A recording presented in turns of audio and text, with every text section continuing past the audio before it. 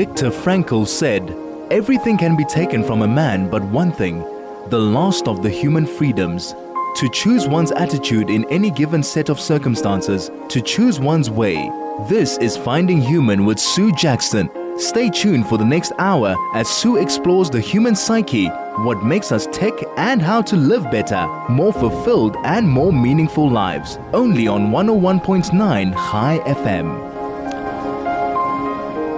Hello, this is Sue Jackson on the Finding Human program, and today is my first program of 2024. I wish you all blessings for 2024, and as they always say in different competitions, I wish you peace. That there should be peace on our very divided planet at the moment. My guest today is Shira Snapper, ex-South African. She's in Israel. She joins me from Israel, and our topic is unity, strength, and resilience. And we dedicate today's program for the safe return of all the hostages taken in the 7th of October massacre in Israel. And we also dedicate it to all the bodies that were taken and not returned, which is just too difficult to even think about. And for everyone in captivity, we just want you home. This is dedicated to you and all our IDF soldiers injured and in battle who are fighting for Israel right now. Let me tell you a bit about Shira. First of all, let me tell you that Shira is my daughter, and she has a degree in political science and sociology. She has been in Israel for the last 10 years. She has worked for Birthright, which is the Israel program, taking students around Israel. She was a madrich for the March of the Living, which is, how would you say a madrich? What is a madrich in English?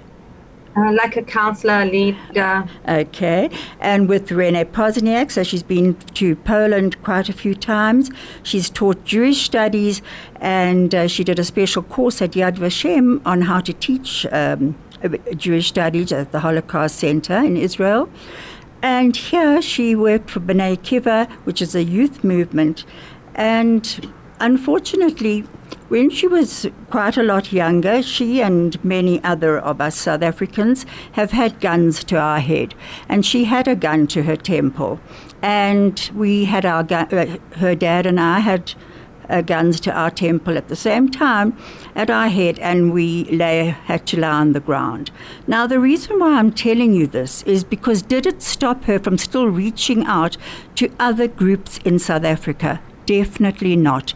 And I do believe that this is something that we'll touch on shortly when we discuss South Africa taking Israel to the genocide court. I think, quite honestly, the ANC needs to realize what we as Jews have done for our country. We teach our children to reach out to others less fortunate. We do not ever teach our children to kill or to hate. Hello, Shira. Welcome. Hello, Mom. I said to Shira I was not going to introduce her as my daughter until the very end of the program, but she said to me, well, then how can I call you Mom? So, which is quite true. Now, Shira said that there were certain things that she wanted to discuss. Shira, tell me, first of all, you were here in South Africa when the 7th of October massacre in Israel took place. Your husband, Jordan, said to you, stay here for another week with your children, and the war will probably be over in a week's time. But in a week's time, there was no way the war was going to be over, and you decided that you were going back. And Dad and I certainly supported you in that choice, as hard as it was when we just wanted to keep you and your children safe here. But what made you want to go back? So firstly, I want to thank you for having me on your show. It's so nice. I've never been so nervous to actually speak to you before. But it's always, I'm listening to you normally when I'm hanging up the laundry, so it's nice to be actually seeing your face and be able to also speak to you. So to go back to that morning, I think that is the nightmare of all the Jews at the moment, and it's a nightmare of Israel. Every day we wake up and we reliving it. We say it's like it's another day of the war. It seems like the 7th of October has never ended. So that day started out like a normal Shabbat, Simchat Torah, and I was sitting outside, and my father came home from shul, and he said to me something terrible happened in Israel. So it was a year of a lot of terror attacks. So I thought, okay, it's another terror attack, which is terrible. Never in my wildest dreams did I expect to see what I saw on the news, or or to hear what had happened. It was truly horrific. So obviously I'm Shomrei Shabbat, so thank goodness there was someone to turn on the television for me so that I could see what. And knowing my husband was in Israel, and his family all live, a lot of them live on the border. There's some in Sderot, which is right next to Gaza, and others in Ashdod, Ashkelon, which were all very, very close. So it was terrifying. It was really, I wanted to get on a plane that moment actually to return to Israel, because my heart is always here. My soul is here. We always say we don't have another country, but it's not. It's beyond that. This is our land. This is holy to us. It's embedded in everything we do, in all our Torah, Bible observance, and everything. So I wanted to get back. I wanted to help. I wanted to see what I could do to help ease pain. And it was very, very hard for me to stay in South Africa. Although obviously it's hard for me to leave family.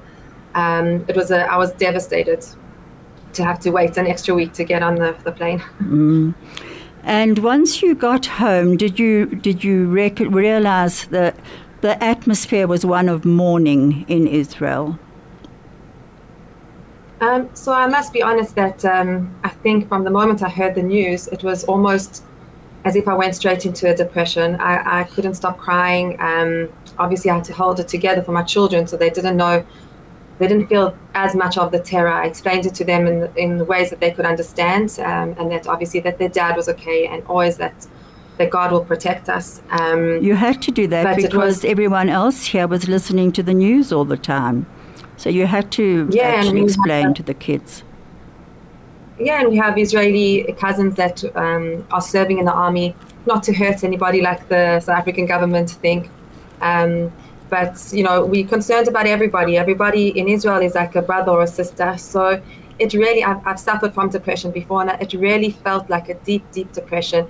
And when I got back to Israel, that is what the country felt like. It was in a state of panic and anxiety and just despair. It was as if, even if you didn't know anybody, unfortunately, we do know someone who is a hostage, but even if you didn't know anybody that was hurt, or it felt like it was your brother, your sister, your family, and to this day it still does. And that's something that's very special about Israel. They all, if you look at the IDF, it's a people's army. So everyone knows someone who is in there or has been injured, and I think the horror that became what happened, that Israel and the diaspora Jews have been in a collective trauma ever since. And we're going to get back to that shortly. This is Finding Human with Sue Jackson, only on 101.9 High FM. Hello, this is Sue Jackson on 101.9 High FM. And I'm back in the studio with my daughter on the screen in front of me, Shira Snapper, I nearly said Jackson, who is in Israel and telling us about Israel and how it's feeling at the moment. Shira, you actually wanted to tell me about war rooms. What are war rooms? But wait a sec. We'll get back to that. You got back and you noticed that everyone was involved in some way. What was it that struck you about that? Before we continue with that, I wanted to just say that we have a concept in the Torah that every person is like a whole world. So if you kill a person, you kill the whole world. So for us, when the soldiers have died, or these innocent civilians, that were hurt on the 7th of October, that so many worlds were destroyed because it was their future, if they were children, their future marriage, their future children, their grandchildren, all of those worlds were just destroyed. And we have nightmares still. We live in a nightmare from the Holocaust, from the Shoah. And in all of those, and we're starting to rebuild, and now this has happened. So that is also the collective sense of responsibility to keep our nation together, and also the collective sense of pain that we all have. So when I got back, I saw that there was so many WhatsApp groups going on. I live in Ra'anana, but I know it was happening all over the country, that people were collecting food for the soldiers. They were collecting clothes, because now we're in winter, so they were collecting socks, anything warm, little sweets, gummy sweets to send to them, letters from children that they even stuck on their tanks. There were also different groups that they set up to go and do barbecues, to go to braais for the soldiers. So when they were training before they went into Gaza, that they could have a little bit of light and some yummy food, not army food, and they had some music for them. And then while they were serving, when they came out for a little bit to their bases, they were also doing barbecues. And these were sponsored by people all over the world to help, just bring some strength to them. And on quite a humorous note, I read an article the other day about a soldier in the IDF had come out of Gaza, and his mom opened his satchel to take out washing and everything, and in it she said she didn't recognize anything that was actually in his backpack, because there was a beanie that had been knitted for him, there was a scarf that someone had knitted for him, there were socks, there were long johns, there were vests, all things that she knew that he hadn't had before, but they were all given. And she said it was actually just so lovely to see, even knowing that those beanies and those scarves were knitted with such love and care. And I think that is the resilience. You have mentioned before that one of the biggest things that you have recognized in Israel is the resilience of people. And Yes. Victoria Erickson says, resilience is silent and deep, like roots. It doesn't announce itself. It doesn't explode outward. It doesn't fall. It doesn't break. It simply always is, and you are. And I thought that's so typical. That typifies the Israeli and the strength of the Israelis. It's true. I mean, there was a beautiful song that I'd sent you the lyrics, which was, that it spoke about the pain that everyone was going through, and that we all just need a moment to catch our breath. But what happened is that within catching our breath, there was no time. We wanted to help everybody. All the politics and all the lack of unity in an instant disappeared. And that's why when people ask me about, what's going on in the war, and I always to say all the hard things, and often I'm brought many times, as you know, to tears about the pain of the situation. But the fact that there was so much healing that also came from this moment, and that's something that with any dark cloud, we also have to be grateful for all the healing. And now we see a lot of, as we all, it's known as Achdut, unity. There's so much unity. It doesn't matter if you were ultra religious or you were not religious at all. Everybody all of a sudden saw we were attacked as Jews, and we have to all be together and help each other. And that was the resilience, and it happened in an instant. And that was so beautiful to see all the different sects of Judaism coming together, helping in whatever way they could, whether it was handing out yarmulkes or tefillin, which are the phylacteries that men wear. It was wonderful to see. I'm on many groups with Shira that I've seen all of this. Now tell me about war rooms. So the war rooms, I forgot the name in Hebrew right now, but it's okay. So war rooms were people set up their own little war room. So it wasn't, to start a war. What it was to collect things for the soldiers. There was some girls who were like 18 or 18 and a half years old, that some of their friends were already on a base in the north or in the south. And so they sent WhatsApps to people saying, please, they've asked for socks, or they've asked for food, they need vests or something like that. And so they started their own little war room of collecting these things, packaging them, and taking them down to the bases. And that's the shul that I'm a part of here, has their own little war room that we package different things. And that was that's incredible that this was the initiative of people. Absolutely amazing. And you've also, you showed me a photo the other day, and you said, Mom, you would love to be here. They were all people of about my age. And and you said everyone was doing something. Was it? Yes, and even there's a group called Sarel, if anybody is ever interested in joining it. And it's for volunteers who come at any age. It often is for more senior people. And nice way of putting it.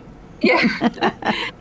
And they go and they pack, they help in the bases, in the army bases. You even get to wear a uniform. And someone I know who's in her 70s goes and spends a month on the bases. Wow. And helps whatever she can. You don't have to speak Hebrew.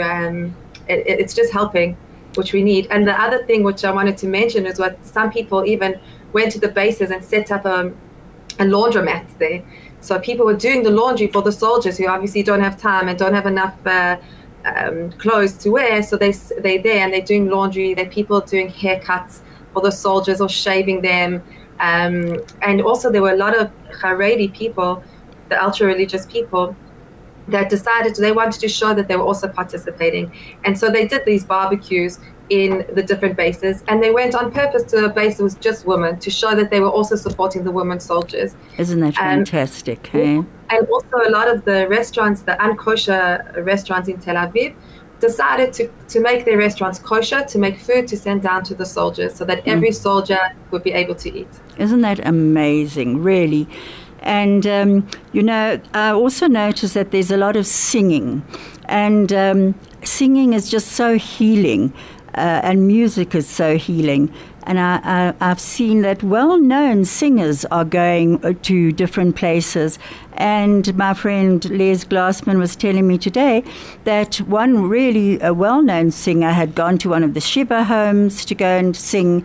And it's just quite amazing what people are doing. If you would like to join us on this conversation, or you have any questions, please SMS us on 34519 or telegram us on 061 895 1019. You're listening to Chai FM 101.9. Now, Shira, the other thing I wanted to mention was that you left here about 10 years ago. But before that, you yourself have resilience, because after we were held up like that, and I really think that this is something that our South African government need to take into account while they're taking Israel to genocide, and also the fact that they're not really supporting us Jews in South Africa, that every single person in our family have reached out to others less fortunate, no matter what the color, the culture, and helped each other. And I would say that most of the initiatives that have been started in South Africa, many of them have been started by Jews. Even Nelson Mandela, in his long walk to freedom, as Les was saying to me today, Les Glassman, he actually mentioned the Jewish support that he had in his book. And I think we need to remember that. The other thing that South Africa needs to remember is our incredibly painful xenophobic attacks here. Now, you were young, you had already been held up, made to lie on the floor with guns at your head, and yet there was a xenophobic attack. It was winter, and it was freezing. The people being attacked were rushed into Germiston City Hall. You and a whole lot of the B'nai Kiva camp participants, all of you who were in charge of B'nai Kiva, and Habonim, the other Jewish day camp, all got together, also working together for the betterment of people less privileged. And that night, they were moved to a camp, all the people who were facing this xenophobic violence. And you and the others went in. You went to go and get the children. It was dark. It was freezing. You went to go and get the children to bring them out to the Doctors Without Borders so that they could get some help. Now, these are a group of Jewish young people. You must have been 18, 19 at the time. And all of you went in. You put your own fears aside, went in the dark with torches to bring those little children who were ill out to be helped. Would you say that you, in your own soul, no matter how you might be scarred, you will never give up the love of helping others? I think I would say that for myself, but I would say that for every Israeli, and I would say that probably for every Jew. It's part of our culture, it's part of our Bible to not teach hate, to teach that we celebrate life, we don't celebrate death. That when something is dangerous, and it was very dangerous for me to go into those camps, but it was very important to go and help because I couldn't stand by and let people suffer. And Israel has so many times been accused of causing a genocide in Gaza. And that to me is such a misinformation. It goes against everything that Israel stands for and every rule that we follow in terms of the rules of war. The people who were hurt in the kibbutzim, especially in kibbutz Be'eri, they were ones who went and took the sick children out of Gaza to come and get treatment in Israel. And, for cancer, the kids had cancer and they came to get treatment in our hospitals here. Those were the ones who were killed. And unfortunately, a lot of them were turned on by people that they had themselves helped. And despite all of that, we don't cause genocide. We warn every time there's an attack. We warn in great danger to ourselves and to our soldiers. We warn them and we try and help them. And even the soldiers who are in Gaza now, they try and help wherever they can and to ensure safe passage. So it's inbred in us, and it will never be something that can be broken, no matter how much we have been hurt. And I think that's something that the BDS in South Africa and in the world needs to realize, that we all help, and that the Jewish businesses in South Africa are the ones that provide jobs, that provide help. Discamp does so many outreach programs for the different communities. And unfortunately, they were very heavily targeted by BDS. And the world needs to wake up and see the truth. Absolutely. Many, many Jewish businesses were targeted. And if you actually look at those Jewish businesses that have been targeted, they were all businesses that reach out to others and help others. Now, there was one man in particular at one of the kibbutzim that were hit, that he actually used to teach the kids, get them together to play soccer, and the children, the Palestinian kids with the other children, with the Jewish kids in the kibbutzim. Tell me about, what do you think about Israel being called an apartheid state? Give me your own experiences of that. I think it's an utter lie. I think it's an excuse for the world to hate us. You say apartheid, and everybody, even if they don't know anything about apartheid, they know the words and they think, oh wow, if Israel's that, well, they must be condemned. Mm-hmm. And it's an scapegoat for different groups of people. It's a new form of anti-Semitism. Israel has always had a policy of incorporation, that it doesn't matter, even in our founding documents, that it's a place for everybody to live. Doesn't matter if you are Palestinian, if you are Jewish, if you're Christian. This is a land for everybody to live in, if we can live in peace. So, everybody talks about the settlements or the so-called occupation of Gaza. Gaza was given back. It was handed complete control to the people, Palestinians living there. And unfortunately, Hamas was voted in. And now they are occupied by Hamas. And Israel, this war is basically a war to free them also from Hamas, from the rule of Hamas. So, and also in the settlements, these are places that Jews have always lived. This is our land that we've been in for thousands and thousands of years. And there's lots of people can look in different books and different history, and you'll see that this is the truth. And besides all that, there's always was a cooperation between the Jews and the Palestinians. Jews used to go into Gaza I think it was into Gaza City or Khan Yunis, which is now a very big terrorist hotbed. But they used to go and do shopping there because it was cheaper than buying stuff in different places in Israel. Also, in the West Bank, there were different cities, that people used to go. They remember buying their bicycles there. And unfortunately, extremism took over in those areas. So the army has had to, take measures which can seem like apartheid to an outsider, having checkpoints, which, yes, it makes lives difficult, let's say, for the Palestinians and for the Jewish people living in those areas. But it's for the safety of them and for us. And that's, the unfortunate reality. As Golda Meir said, she was the prime minister during the Yom Kippur War in 1973. She said if the Palestinians would lay down their weapons, there would be peace. If the Israelis would lay down their weapons, there would be nothing. We would have nothing. So we don't want to fight. We are a nation that loves life. We are forced to fight. We want to, if you meet any soldier, they want to be with their children. They want to be learning. They want to be having a party, going partying like any normal college student. But we have to have a war. We have to have not a war. We don't want war. We have to protect ourselves. And there are no rules like apartheid rules. There are educational, equal education. We share the same hospital rooms. Like when I had my daughter, I shared a room with another Palestinian lady, and her family were coming in, and my family were coming in.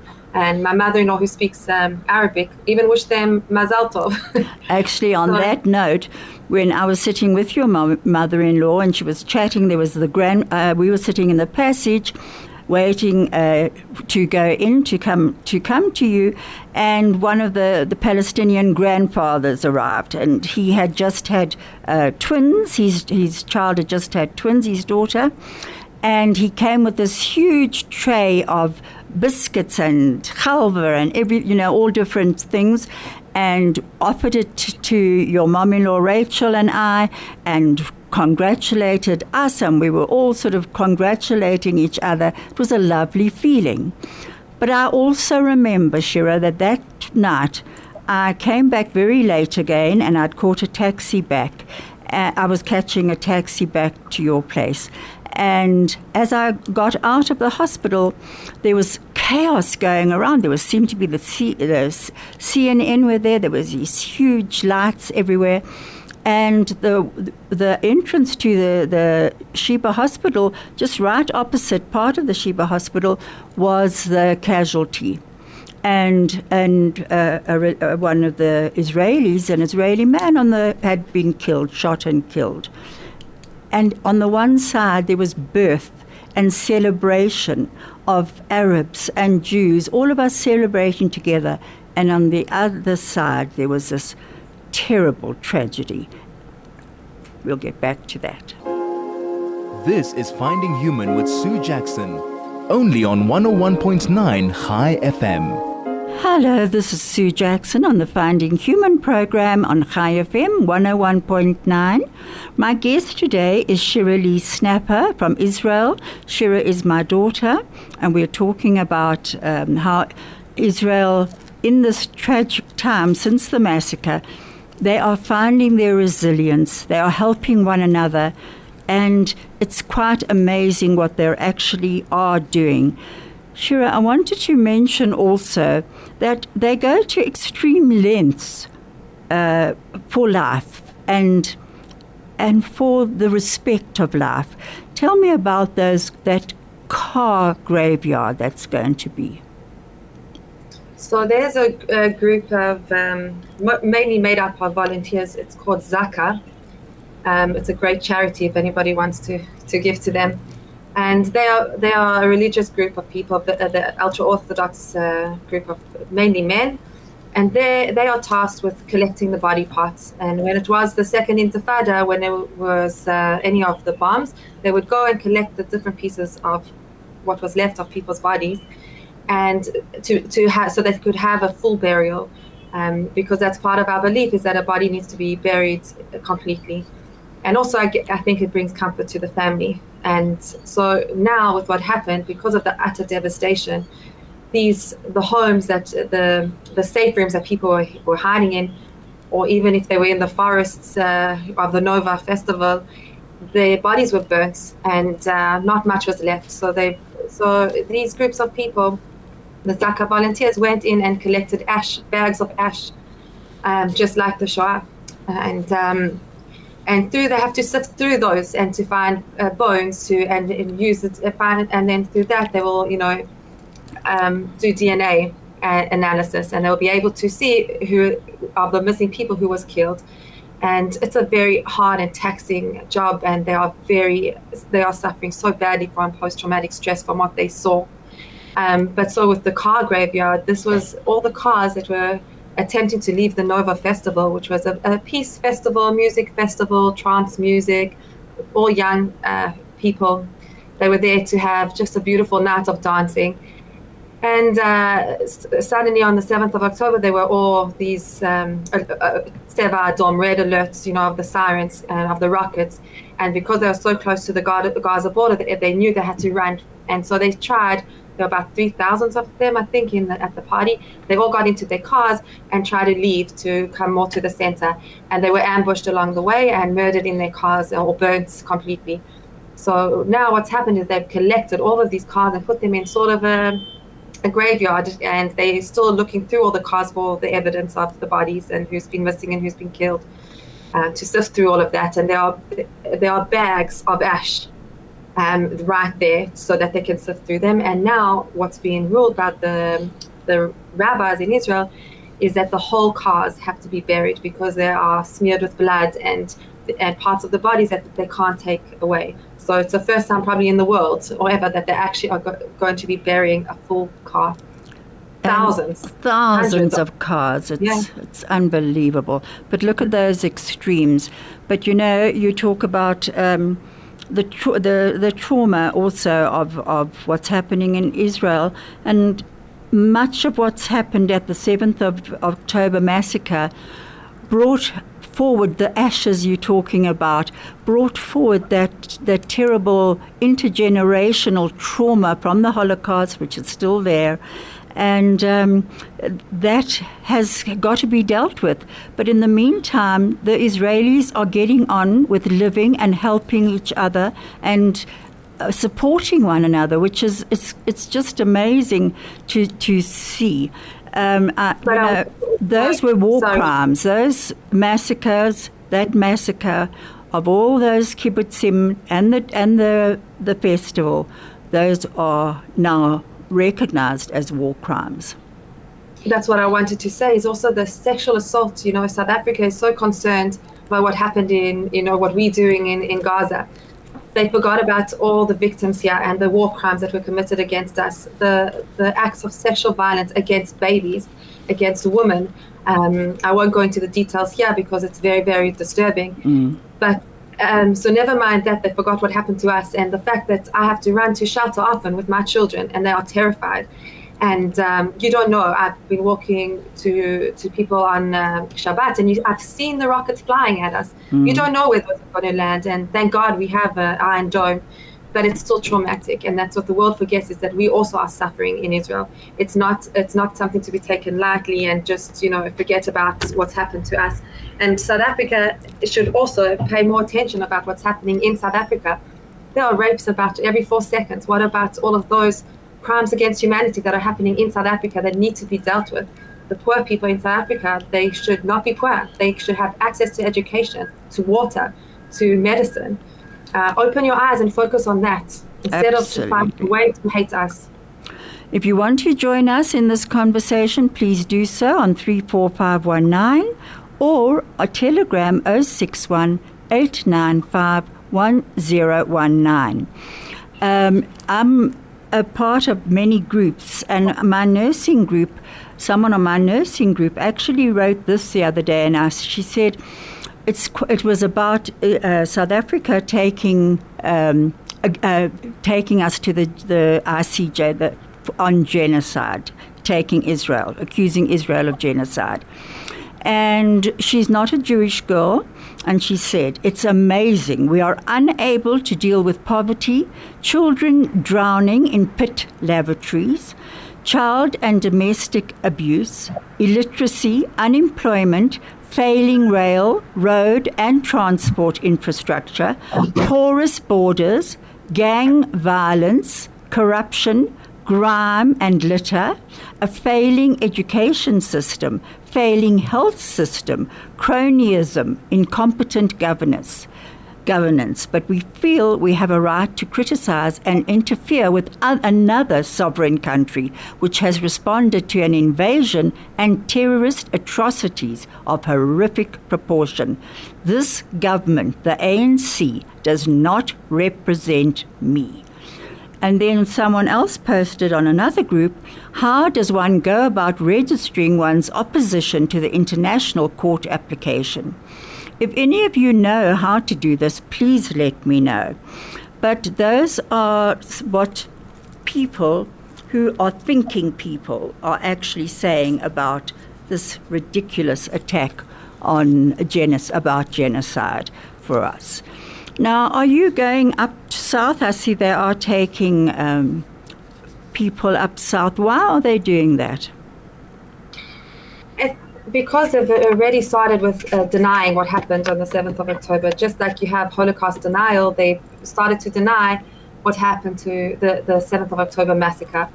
So people are going to show unity for the victims, to see what happens and to stand with them, and also to make sure that the world sees and never forgets. We said never again after the Holocaust, and unfortunately it happened again in our own land. And so it's important for the world to see. As soon as I get the opportunity, I would like to go. I have very small children that are at home with me, so that's a bit difficult. But as soon as I can, I will be there, and I will definitely document it and share it. The only thing is that I must admit that I myself have not looked at all the pictures of the atrocities, and I think it might stop me from going on with my own work. They were so horrific, and and this is important, the fact that we can talk about it and get our voices heard out there. This is Finding Human with Sue Jackson, only on 101.9 High FM. We're now going to be listening to a short YouTube by Rear Admiral Daniel Hagari. It's a short one, and it was done on the 6th of January. 3 months ago today, on October 6, Hamas in Gaza was preparing its forces to carry out one of the most brutal and barbaric attacks in history, the Hamas massacre of October 7th. On October 8, Hezbollah, Iran's proxy in Lebanon, joined into the war started by Hamas, when Hezbollah began attacking Israel from our border in the north. Israel has been responding and will continue to respond forcefully to Hezbollah's aggression. Hezbollah is dragging Lebanon into an unnecessary war for the sake of Hamas. Hezbollah is seeking an escalation despite the unwanted destruction it could bring to the people of Lebanon, in addition to the unnecessary suffering it's already bringing to the people of southern Lebanon. And for what? For the sake of Hamas. Hezbollah is putting the future of the region at risk, all for the sake of Hamas. But here's something that Hezbollah and all of Iran's proxy should never forget. When it comes to existential threats, Israel regards every day as though it's October 6th, so that the Hamas massacre of October 7th never happens again on any one of our borders. We have a duty to defend our people, if not through diplomatic means, then through the force of arms. The diplomatic window may be short, but it's still open. To those dragging the region into an unnecessary escalation, our message is clear. the people of Israel, the people of Gaza, the people of Lebanon, and indeed the entire region deserve a future of peace, progress, and prosperity, and not the death and destruction that Hamas and Hezbollah seek. This is Finding Human with Sue Jackson, only on 101.9 High FM. This is Sue Jackson on the Finding Human program on 101.9 High FM. I'm with Shira Snapper in Israel. She's in Israel, and I am here in Johannesburg, and Shira is my daughter. And there are a few messages that have come through from Carol Kruger. Morning, Sue. How wonderful to have you back with us again. Just love your program. What a privilege to listen to your daughter this morning. Thank you, from Carol. Thank you, Carol. That's so nice of you. And then this, hi, Sue. It's Jill from Eden Glen here, an ultra special radio show, listening to you and your daughter. Thank you. Thank you so much, Jill. This was Brett. Is that for me or that? No. That was okay. Thanks so much for those messages. If any of you want to actually go onto LinkedIn and pick up two particular people, it's Hillel Fuld, Hillel, Hillel, Fuld, Fuld, and his posts are amazing. And then there's a Yosef Haddad, Haddad, and he's a CEO of Together We Vouch for Each Other. He was born in Haifa, grew up in Nazareth, and he's an Israeli Christian Arab. Both their podcasts and what they write on LinkedIn are really worth listening to. One of the things that Hillel said, and it's very much what we're talking about, Shira, he said, if this war has anything positive to it, it's that it provides clarity and an answer to a question I've always asked myself. First of all, we now have clarity on who our friends are, and more importantly, who our friends are not. Listen to that, please, South Africa. And then he says, any human being who does not actively call for the total elimination of Hamas and the immediate release of all our hostages is not our friend. Staying quiet is not an option. You know, you mentioned that song and the watch and how the I think it was the middle part of that song, which was so beautiful. It says, give me a moment to catch my breath. When outside there's only dust and winds of war, God, have mercy on your people. We will never stop praising you. Give me a moment to catch my breath when outside there's only dust and winds of war. And Shira, tell me about how you feel children are coping. You sent me a little video of you taking the children to school and to Gun, the nursery schools, and you were singing. What were you singing? So when we drive to Gun, to nursery school, because there's so much fear, they hear an ambulance and they think it's a siren. We hear sometimes a motorbike, we think it's a siren warning us of rockets.